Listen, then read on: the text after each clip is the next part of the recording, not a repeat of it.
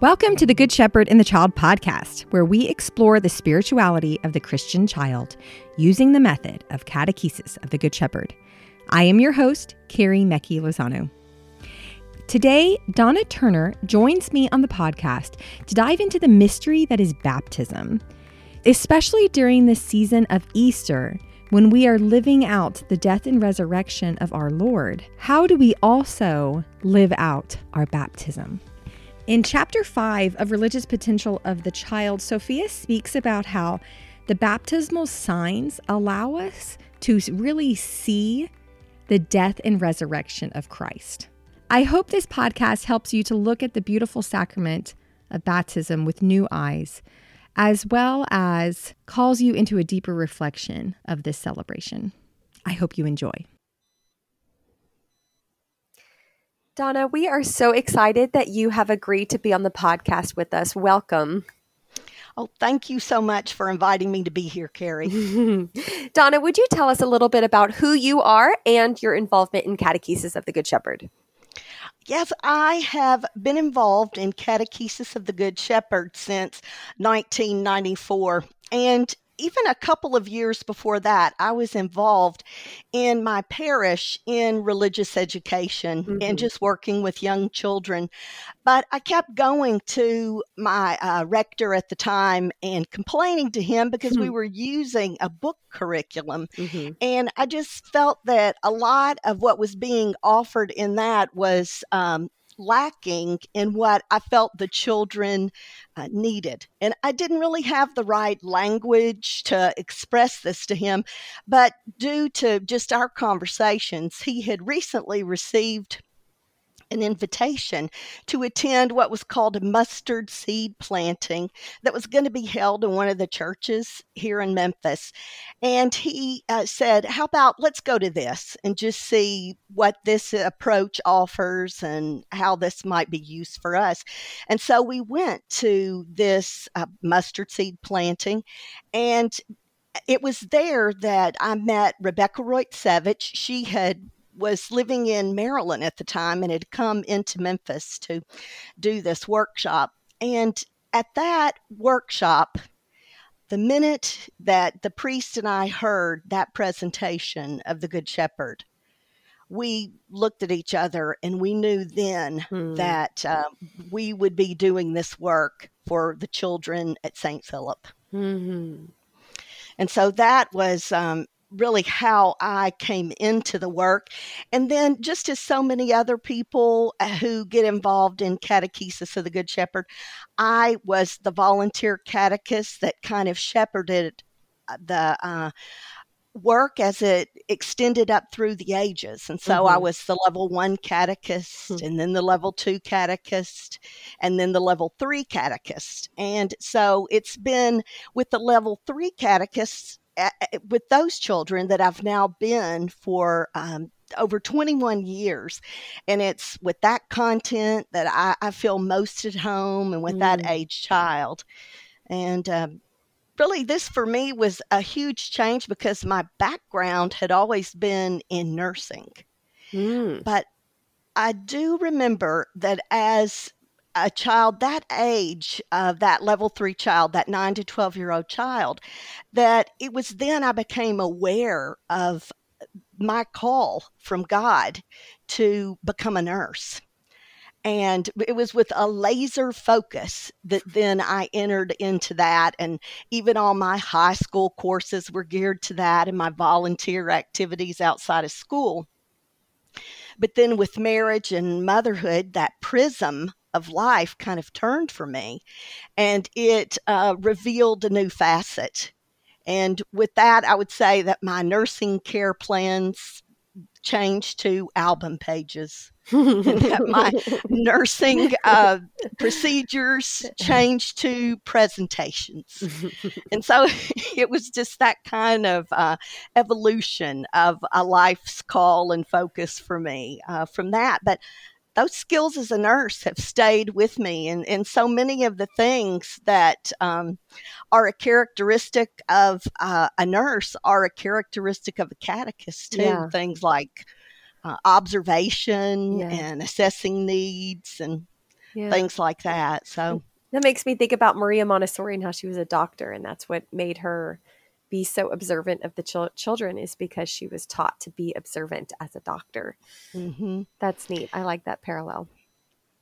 Man, 21 years in the level 3 atrium. That is a long time, Donna. I've always felt like the level 3 atrium has so many possible presentations and beautiful Bible studies that can extend for a long time. I wonder if you feel like you have hit all of it in 21 years.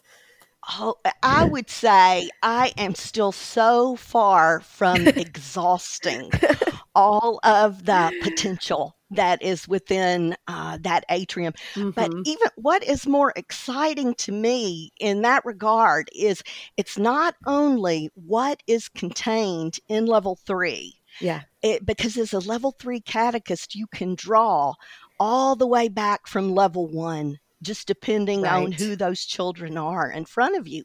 Right. And so for me, it is just a gratitude that I feel, because it's not only for 9 to 12-year-old children, but it offers us a lifetime of possibilities. Yes. You're right. I feel like level 3, it's, we're trained for that age child, that second plane child, for when we do level 3 formation, but the atrium should definitely say like 9+, because you could go in for a lifetime, like you said, in that atrium. And not exhausted in any way. Exhausted.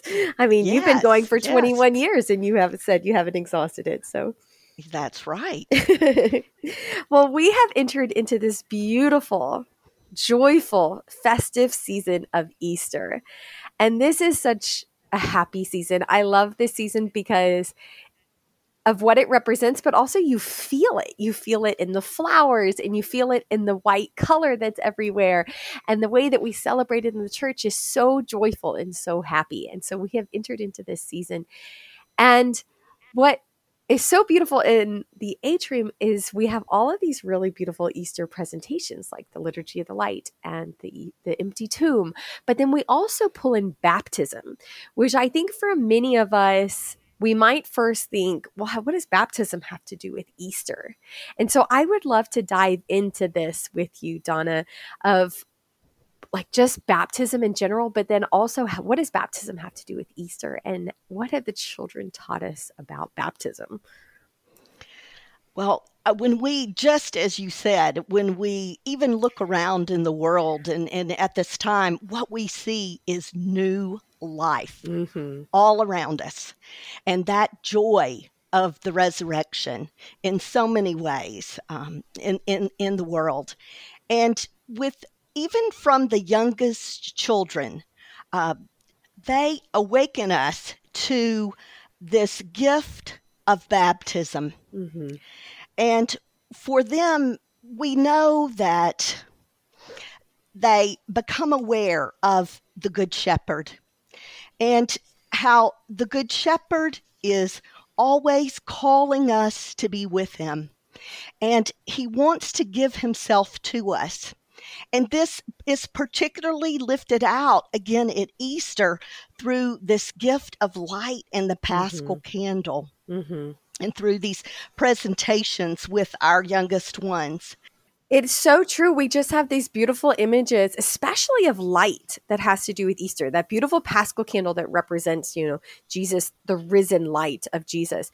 And the children are so attracted to the light.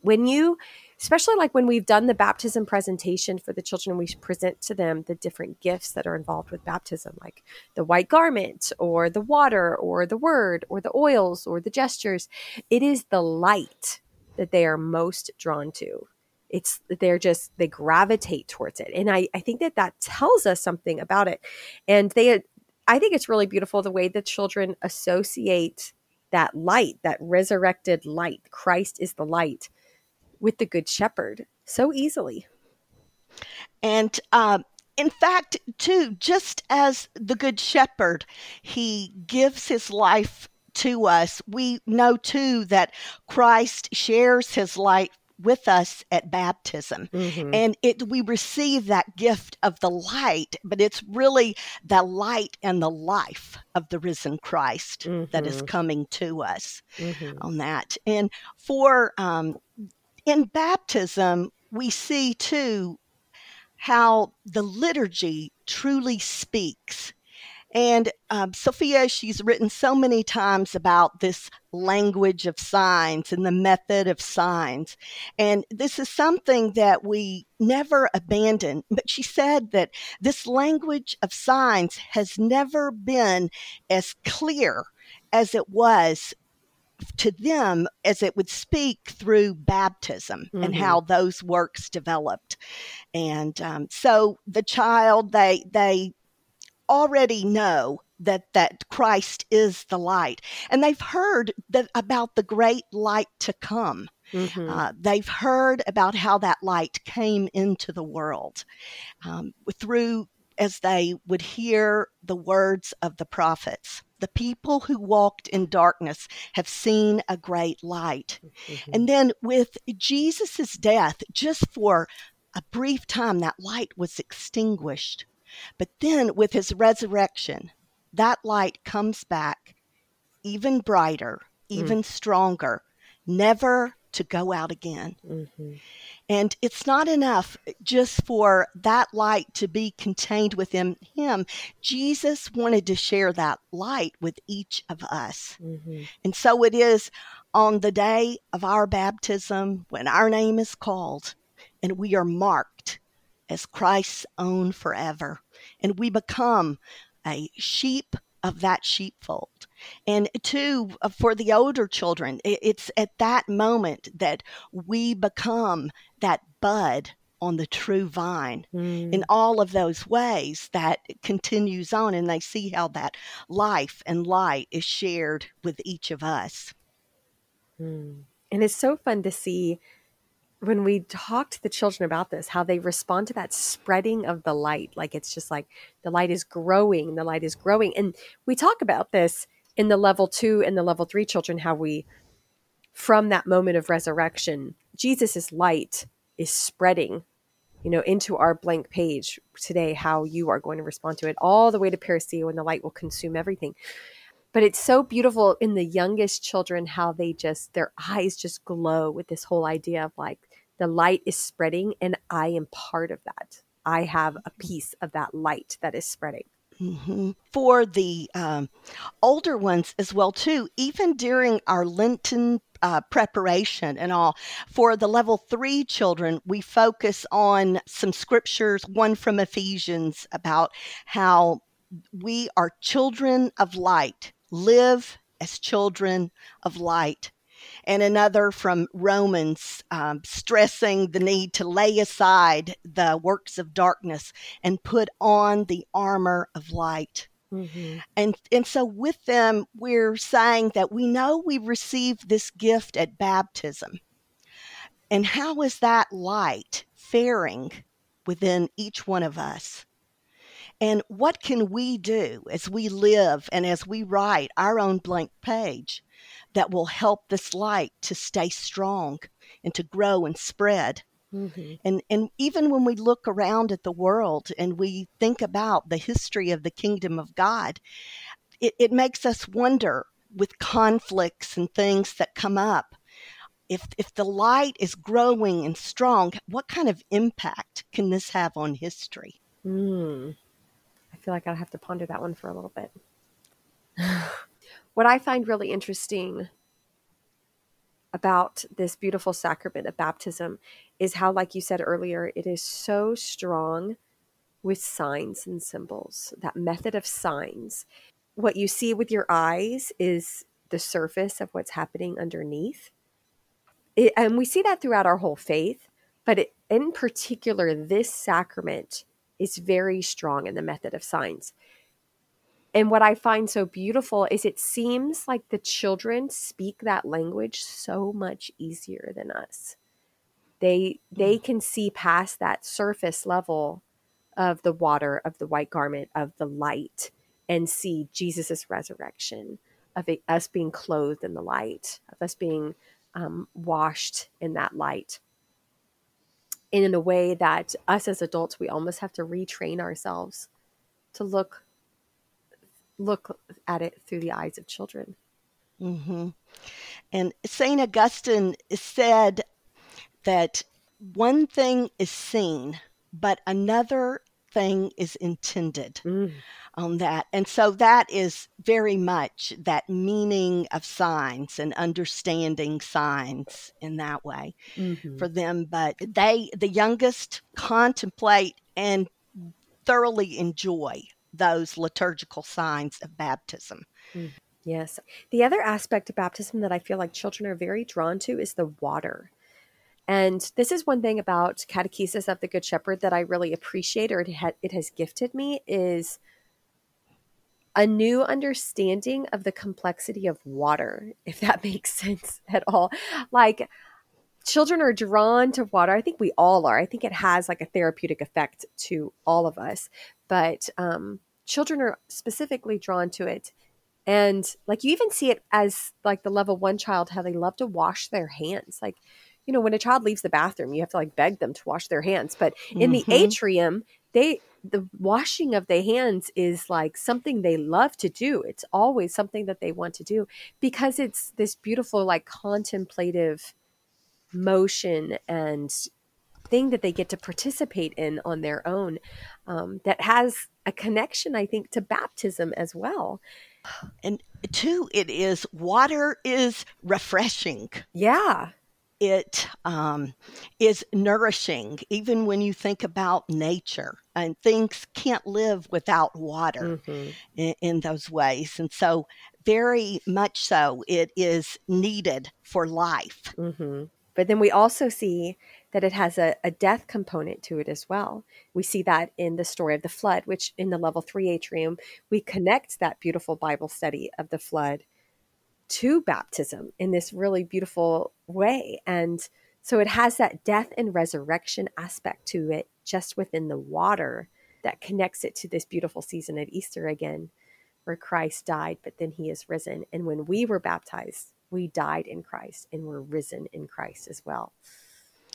And so those waters are the waters of life and the waters of death on that. And that same spirit that hovered over the waters in creation, that was there at the creation of the world, we're calling that same spirit into those waters of baptism. And so with that too, that richness of that as well. And you mentioned the waters of the flood and that component, how waters can, in a way, threaten life. And those beautiful prayers of the Easter Vigil, they take us on a tour, kind of it is a walk through the history of salvation, recounting these things, the flood and the crossing of the Red Sea by the Israelites on their way to freedom. And so they are waters of death for us, but in that death, we are freed from sin. We are freed from evil. And then we come into that new life in Christ. We are a new creation in that. Yeah. Isn't that beautiful? That's so rich. It's so rich. Like the flood being this idea that it's like baptizing the whole earth, and then our own baptism being us participating in that. It's so rich. And then like you said, all the way back to creation. I love that about the Easter Vigil, like you said, how it takes us through this tour of salvation history. But then I also love how these moments like baptism have that effect as well, have that golden thread effect, that all of these moments are connected that lead to your baptism. And then now you are spreading this light to parousia. I love that golden thread. And that is a beautiful thing to contemplate, and one that the children, some of the questions on the typology cards, things that those works that we've heard about on the podcast before that search for that golden thread on there. In this moment of redemption, they ask the children things like, is there a connection between the flood and my baptism? And what could that connection mean? And just in further pondering of that golden thread. I feel like we can each kind of ponder that right now at this moment in our life. And then, just at Easter Sunday, how we renewed our baptismal vows, baptismal promises. And what does that then mean? How does the flood and our baptism, and now us renewing those baptismal promises, connect us? How does that connect us to today? What does that mean for us today? How do we move forward from that moment, connecting us all of those moments today? That's deep, Donna. So we have spoken a little bit about how we touch on this beautiful sacrament with the children in the different atriums, but would you kind of take us on a journey through the 3 atria and the children, and how we talk to the children about baptism and how they have revealed baptism to us through the different levels? Well, if we look at that spiral method that we've heard about so many times, what we could say is with the youngest ones, we are going to what we would consider those most essential and deepest truths of our faith. And though what we'll see on the spiral is an expansion or an opening of the bud, if you will, that will blossom into the flower, still all that is contained, all those truths are given to even the youngest children. And so we could say that that richest content is with them as they, again, contemplate and enjoy those signs of baptism in the Paschal candle, in the receiving of the baptismal candle, the white garment, the water, the word, the oils, and the gestures of baptism. And when we think about those gestures, we mean that invocation of the Holy Spirit upon the water, the pouring of during the baptism, and also that sign of the cross, that marking us as Christ's own forever. And as this opens out, though, we're still never going to abandon that language of signs. And so we would say that then to that child, as they've entered into that second plane of development, that they will continue to contemplate and enjoy those signs of baptism. And there will be some added articles and some meaning cards added. But then we'll go ahead and from those items, they will contemplate then a portion of the order of baptism. They will look at how those important moments are sequenced within the order of baptism. And then in level 3, that's going to open out full bud, that the flower is bloomed, so to speak. When we think about with this older child, we can look at the complete order of baptism. And so that would be every prayer. And I like to think of the order of baptism, and this name change came about in 2020. We would refer to it as the rite of baptism, and now they've gone back and retranslated, and so it's now entitled the order of baptism. But each prayer that is contained within this order of baptism is an opportunity for reflection, for contemplation, every single prayer.